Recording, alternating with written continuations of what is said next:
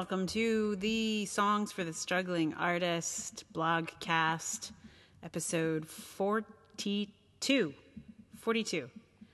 A very good number, the meaning of life, and the 42nd blogcast. Thank you so much for listening.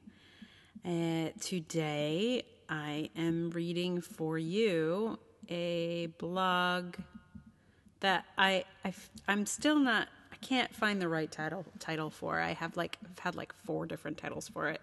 If you look at it online, like if you click on the actual, just the blog by itself, like not the whole thing, you'll see that the title is different than the title it has on the blog. And I'm still not satisfied. I feel like there's a third one to have that I don't know what it is yet. So if you have a better title for this, please let me know. It is called Art is Vital. It is currently called Art is Vital. On the previous title was Art and How We Got Here. I think there's a third title somewhere though. So contest, rename this blog. Anyway, I'm just going to read it to you. It is titled Many Ways. And here it is, Art is Vital. I keep thinking about selling out. I don't mean I'm considering selling out myself. I'm considering the cultural shift that has changed the meaning of selling out. I learned on a podcast, the You Are Not So Smart podcast, that the generations after mine don't know what selling out is. They think it's a good thing. Like when your show sells out. For my generation and the ones before, selling out was a danger, a bad thing. Selling out meant losing your credibility. It meant trading in your artistic credibility for commercial success. Today, there is no sense of lost credibility in achieving commercial success. On one hand, this is a positive move, a world that is perhaps more unified. Artistic values are perhaps permeating the dominant culture. On the other hand, it has created an intertwining of art and commerce in a way that creates a world of problems, including the current political landscape. When there is no difference between art and commerce, art's value becomes its commercial potential. A painting becomes only as valuable as its price tag or its marketing reach. The painting loses its intrinsic value as a work of art. And perhaps the loss of one painting or one piece of music as being of intrinsic value isn't the end of the world. But I think losing the entire concept of the intrinsic value of art is. I can draw a direct line from the devaluing of artistic values to the election results of 2016. We decided that the only good art was successful art, was popular art, was art that sells. And this then leads to a value system that privileges power, popularity, and money. By continually lionizing the billionaires, the moneymakers, the hit TV shows, the popular art, we chose a culture that values money above all else. Lil Donnie T is the direct result of overvaluing commercial interests. When we stopped seeing art as valuable in and of itself, when we started trying to defend it as a viable economic growth builder, when we began to pitch it as an agent of social change rather than as a thing that is good for our souls, we lost. We lost a long time ago. I've watched this happen in arts education. When I first started working in schools, it was enough to just do art with kids. Then we expected the arts to teach them something else, more academic subjects or teamwork or conflict resolution. Then we needed the art to solve the problems in the classroom or the school system. And when it couldn't do that impossible thing, it was pushed aside for things that could. Now, I'm not saying it's not super cool to teach math through theater or conflict resolution through music or life skills. It is. But what's happened is a trend toward teaching these things instead of theater itself. I remember being in a meeting of artists, educators, and principals years ago, and a principal stood up and declared his support for art, for art's sake. He asserted that he was dedicated to art itself, no qualifiers.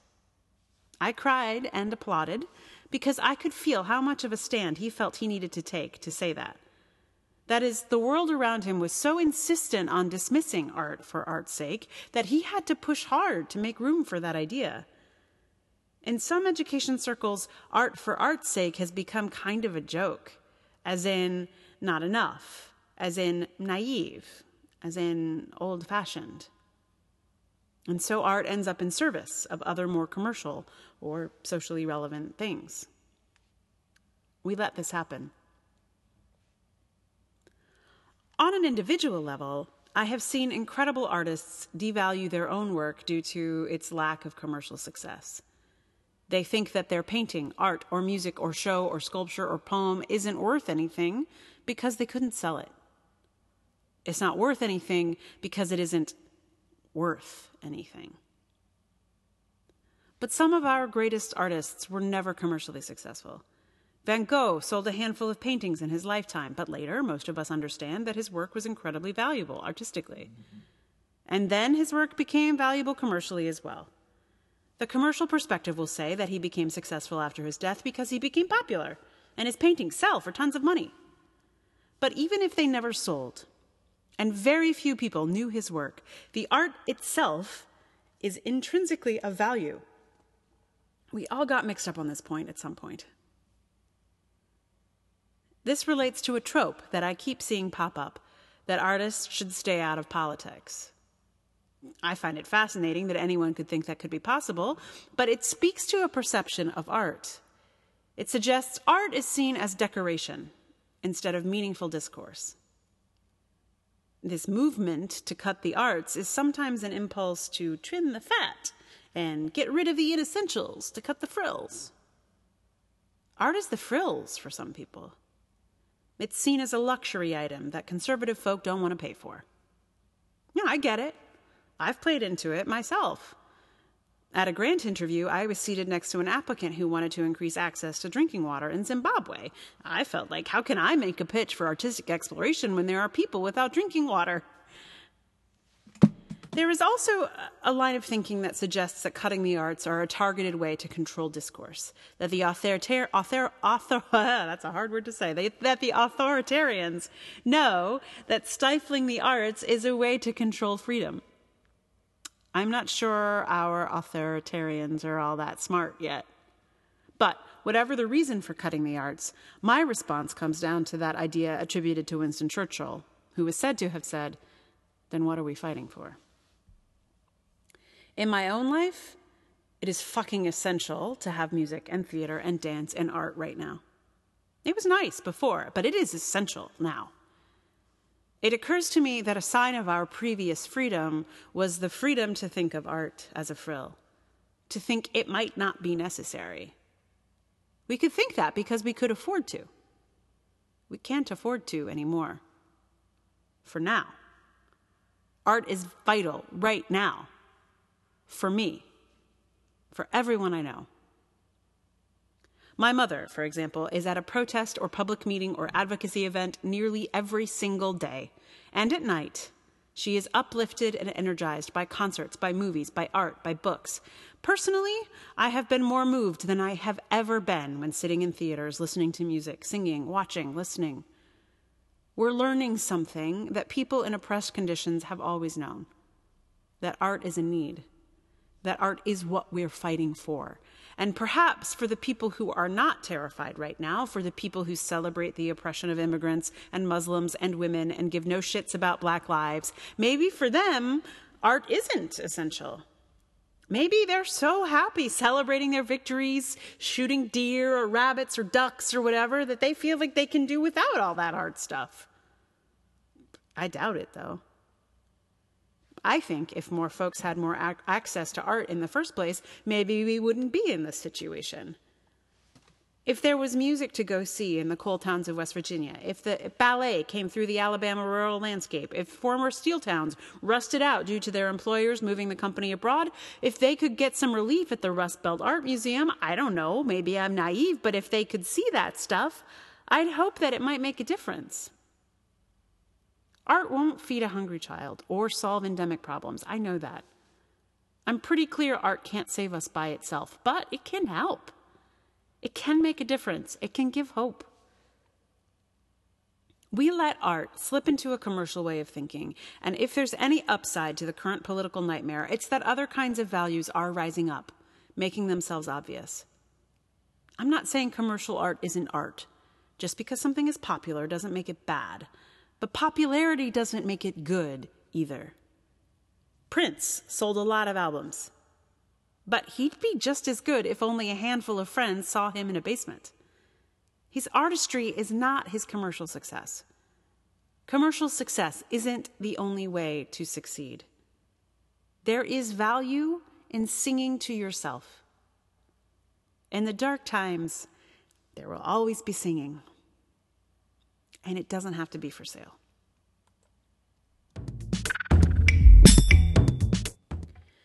There's the blog with the name that you are going to come up with. Or you can also let me know that you like one or the other titles that I've come up with this thing so far. So I feel like I may revisit it. There's more kind of ticking below the surface that might bubble up at some point. So the song that I am going to put here at the end of the blog is it's an Elvis Costello song. It's called Two Little Hitlers. And this song makes me laugh in so many ways. First of all, I've loved it and always have loved it. But I picture two little Hitlers as two tiny little toy wind-up toys, just kind of battling it out, which always makes me laugh. And it helps with that sort of diminishing horrible things, right? To imagine a horrible thing as tiny and silly can help get through some crappy times. So I picture that. And then it's very much about the current moment. I feel like just watching the government go, it is like watching two little Hitlers or 25 little Hitlers, just little wind-up Hitlers going just beating each other up. And unfortunately, it's not just themselves they're beating up. Anyway, I learned this song for you, for the podcast. So here is Two Little Hitlers, and enjoy. Why are we racing to be so old? I'm up late, pacing the floor. I won't be told. You have your reservations, I'm bought and sold. I'll face the music, I'll face the facts.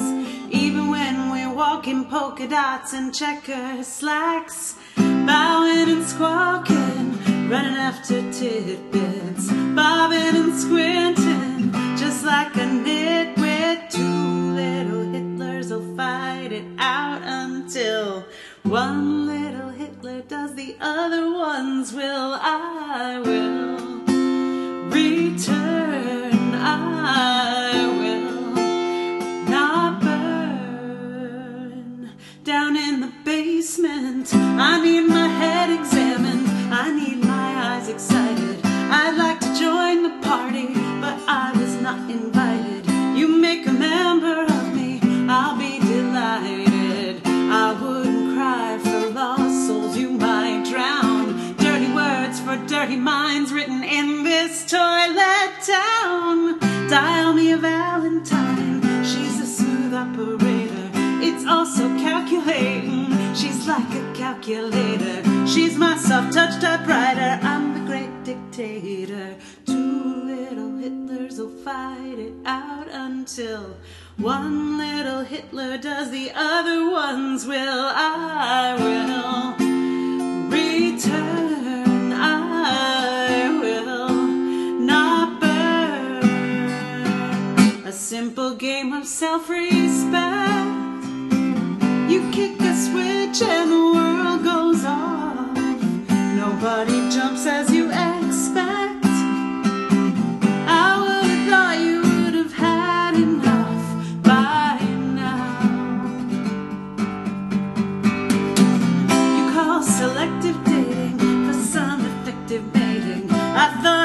let you down, dear, but you were just deflating. I knew right from the start we'd end up hating. Pictures of the merchandise plastered on the wall.